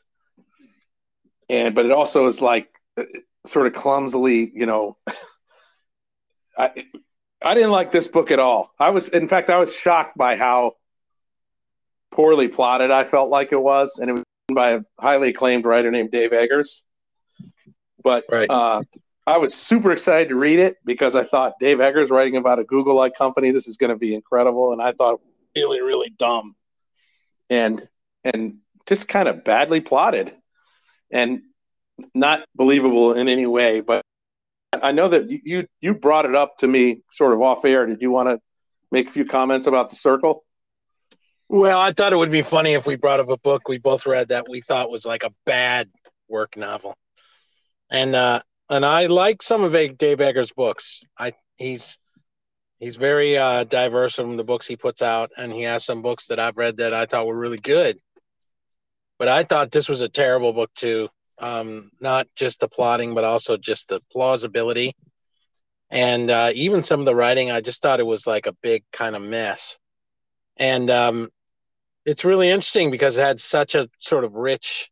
I remember how excited we did it as kind of a mini book club amongst ourselves, Oh, yeah. We read it kind of jointly and then discussed it. We were both like let down by the book a lot. So it might not be worth like spending much time on, but it's just like, because there are people who really love this book. I thought it was kind of a bad fiction book in general, to be totally honest. Although he's coming out with like now. Are you serious? Oh my God. Yeah, I forget. It's kind of like the next generation of that same company, or it has a different name, but it's like, it's like a sequel to that book, Wow. So I'll have to look up what that is. And then I also just wanted to sort of commend you for bringing up microservice. What a great choice that is for this podcast, John. And, you know, you didn't point this out, but it's just so fun. There's so much interesting about that book that would be interesting to dive back into that book now, not only how prescient it was in a lot of ways, but just how fun it was and interesting. And also, you know, the fact that the book's called Microserfs, SERF, you know, it's like a reference to the kind of like the lower classes of workers in like medieval times. Absolutely. Like, kind of like the pawns, you know. But that would be a very fascinating book to reread, you know. And it's so funny because I'm 95% sure of this, but I may be wrong because of the fallibility of our memories. But I think I gave you that book as a gift for getting a new job. You know, I remember giving it to you on the back porch of the house that my sister used to live in. I vividly remember that, you know. Wow. We were just hanging out having dinner, and I gave it to you as a gift. And I think it was for getting a job, like landing a job. I was like proud that you know, got this cool new job or whatever, you know. But and we had been fans of the book Generation X, and particularly Life After God, which is a book that every time I think about it, I'm like, I've got to revisit that book too. But anyway, that would be really interesting, like the computer heady, but pre like I this or I that days of like the battle in the Silicon Valley and stuff. Really interesting. That's right. And it's interesting that you bring up I this or I that, and you brought up sequels to books about technology, because I didn't even remember this, but much later on, Douglas Copeland came out with a book called J-Pod. Yeah. That was sort of a sequel, if not in directly, but just a book about working in the tech industry that was much updated, just like you said Dave Eggers was going to do. So, I mean, what Dave Eggers is doing it's already been done, for one thing, by Copeland. I mean, he wrote 2 books of the same. And anyway, The Circle is really dumb. I gotta just say it. It's badly plotted. It's hard to believe. And it was made into a movie with Tom Hanks, and it was like this big thing. And that movie was dumb. I was just kind of astonished at, you know, how that turned out versus how interested I was to read it. So anyway, I have a couple more to bring up if we have just a little more time. I think we have time. And you can just, if you don't mind, and then you could just react to them. We can finish up the show. Yep, that's cool. I can't talk about any books about working, and specifically working in tech, without bringing up one of the greatest books that have ever been written, in my opinion, at least in the 20th century, about working in the field of technology. And that would be a book called The Soul of a New Machine, written by Tracy Kidder. And this was written in the early 80s, I believe.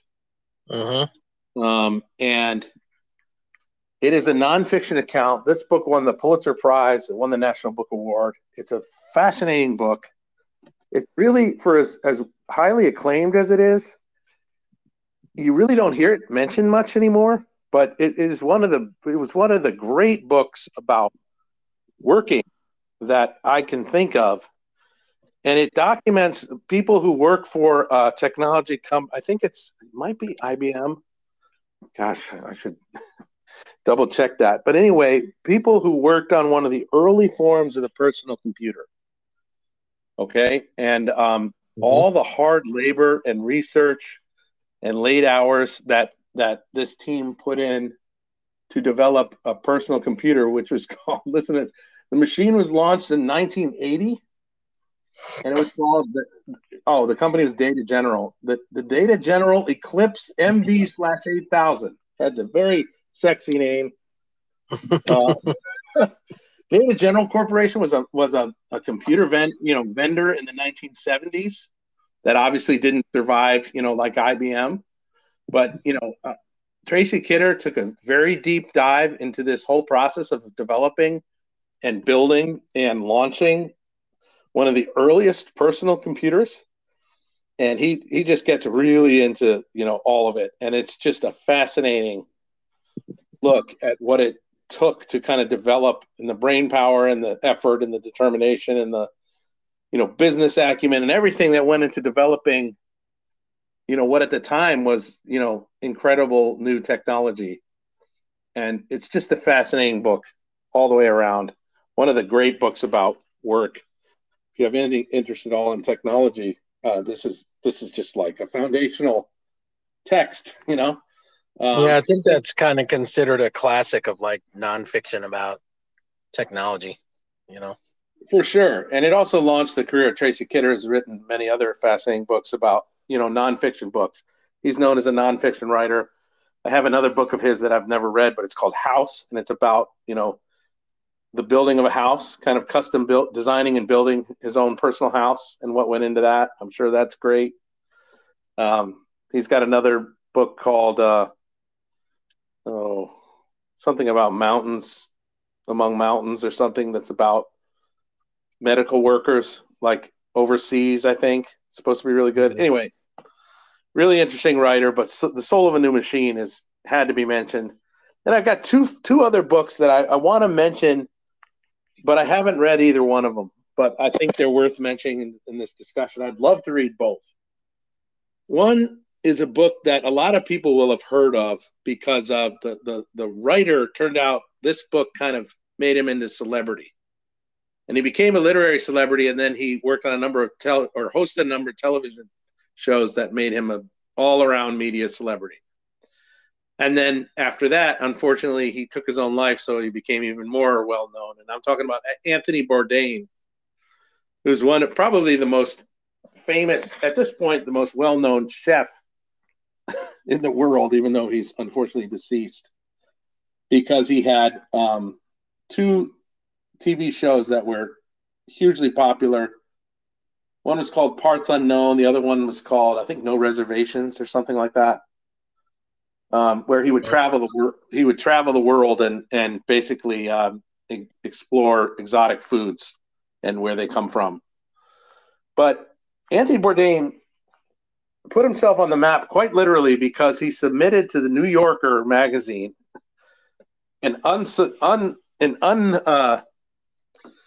what's the word I'm looking for? Unsolicited submission of an article that he called "Before You Go Out to Eat This Weekend, Read This" or something like that. And he worked for many, many years as a chef at a swanky New York City, a series of swanky New York City restaurants.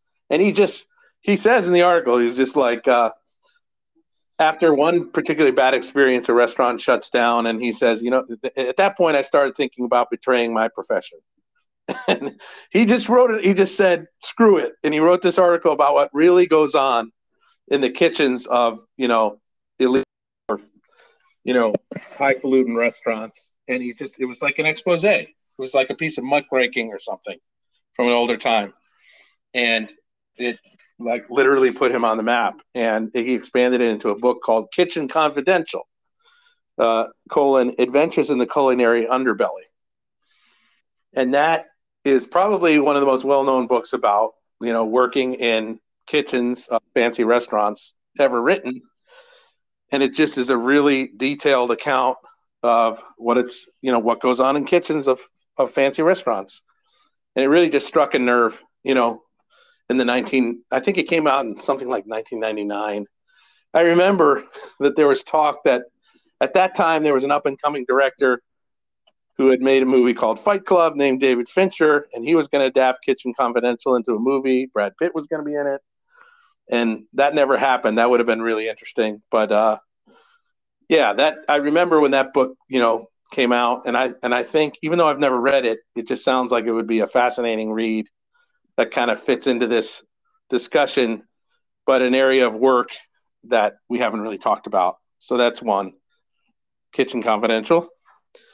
And then finally, there's another book that came out, sometime in the early 2000s, I think, that I remember taking note of and really wanting to read. I never got to it, but it's a book called Shop Class as Soulcraft. And it's written by someone named Matthew Crawford. And it's basically, he's someone who has been a mechanic and an electrician for most of his career, but he basically makes apparently a very eloquent and passionate case for why it's important for young people to learn how to work with their hands. And, that kind of a lament that, shop class. Remember, we used to have shop class when we were growing up, but these things have basically gone the way of the dodo. And he makes a very passionate case for why there's great value in teaching young people how to work with their hands and manual work, why it's important not just to learn those skills, but also why in doing so. My son Nathan, who's studying engineering, he would find this very interesting. Why there's value in working with your hands beyond just the physical labor and learning how to work hard and learning how things work, but also, if you're a carpenter, you're faced with numerous, kind of problem-solving challenges that can involve, geometry, that can involve physics, that involves a lot of thinking. And so he makes the case for that there's an intellectual component of manual work that gets overlooked. And so that's what this book is about. It's about, I think the subtitle is, it's called Shop Class as Soulcraft, an Inquiry into the Value of Work. I always thought that book sounded really interesting. I've never had a chance to read it, but I would really love to one day. And even though I'm the least handy person on earth, and I kind of miss learning most of those skills, I think it's interesting that somebody made the argument that we need to continue to teach and preserve these skills, and not just for manual reasons, but even intellectual ones.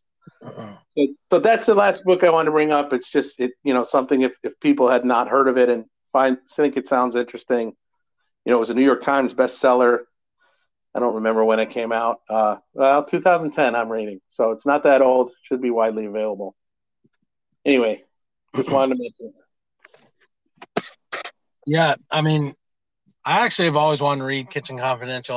I've known about it, and I'm not so into it as much anymore, but there was a long period of time when my wife and I were really into food shows on TV, and I was interested in kind of what was really behind all those chefs. But that always seemed like it would be a really interesting book to read. And then the shop one I've never even heard of, but that would probably be really interesting too. Yeah, for us it would be really eye-opening because we just that's one thing we just didn't have, in our lives was kind of those skills. So, well, and it's interesting because I, just a little personal anecdote here very quickly. I have a really good friend who I worked with for a number of years.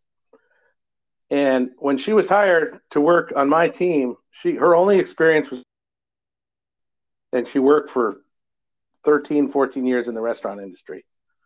And I remember her telling me, like, which we all know, but she would say, let me tell you, it's hard work working in the restaurant industry. And she would share stories about some of what she had to deal with. And, it's personnel, it's scheduling, it's, resource allocation, it's budgeting. And she quickly proved herself to be an outstanding worker on a number of levels, but all of her experience was in the restaurant industry. And she absolutely busted her ass in that industry for years, and it paid off. Like, she turned out to be, a brilliant worker. And she still is, and she's still a very good friend of mine to this day. But it kind of makes a point, or the pitch for both of those books, like, working in the restaurant industry and kind of working, in whatever non-intellectual jobs. And I say that in quotes because actually the reality of it is that those jobs require a lot of intellectual firepower and a sharp brain to do well. And we don't always realize that. So, but I learned that through this friend of mine. So It's just interesting to think about. Yeah, agreed. So we gotta wrap up here, but we're doing okay on time. Why don't we just take a quick break, listen to a little music. We'll wrap, tease the next one, and then we're out of here. Okay, let's do it.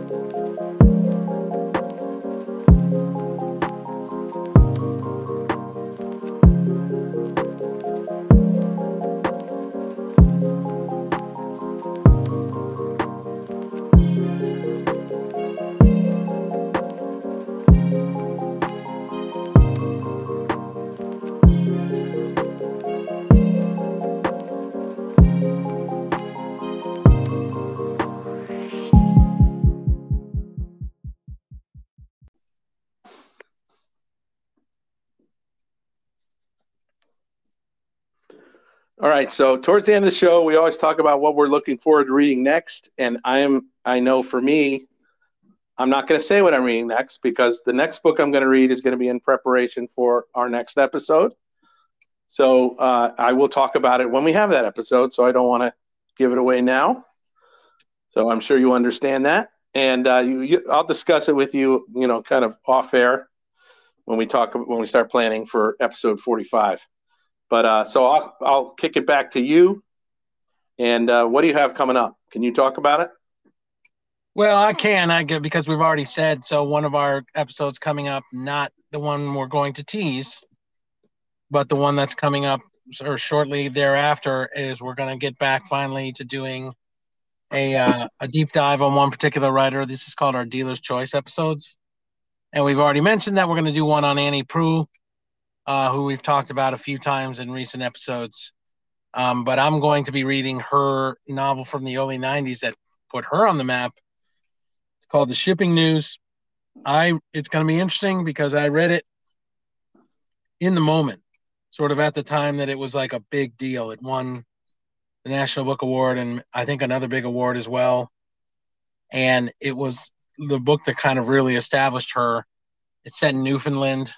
And I know it's like sort of among a sea coast sort of populace, but I can't remember almost anything else about this book because it's been literally 30 years. So, but I'm a huge fan of her, as we've said, and it's going to be really interesting to revisit this book, which I can remember reading. I just don't remember a lot of details from it. So The Shipping News by Annie Proulx. Well, that's going to be fun because I'm going to read that book absolutely in preparation for a future episode that we're thinking about the work of Annie Proulx.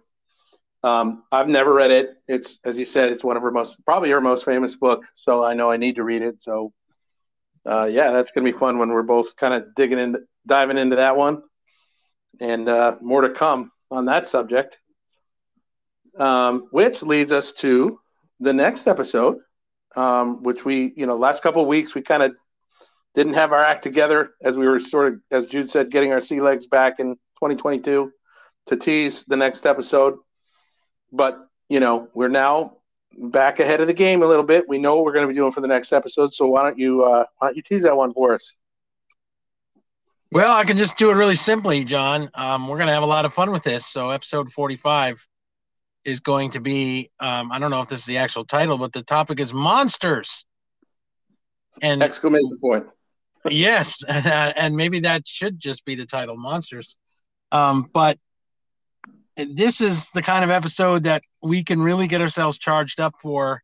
Although having said that, like for me, like I'm not even sure what books I'm going to talk about. So I have to kind of dig into it in a way.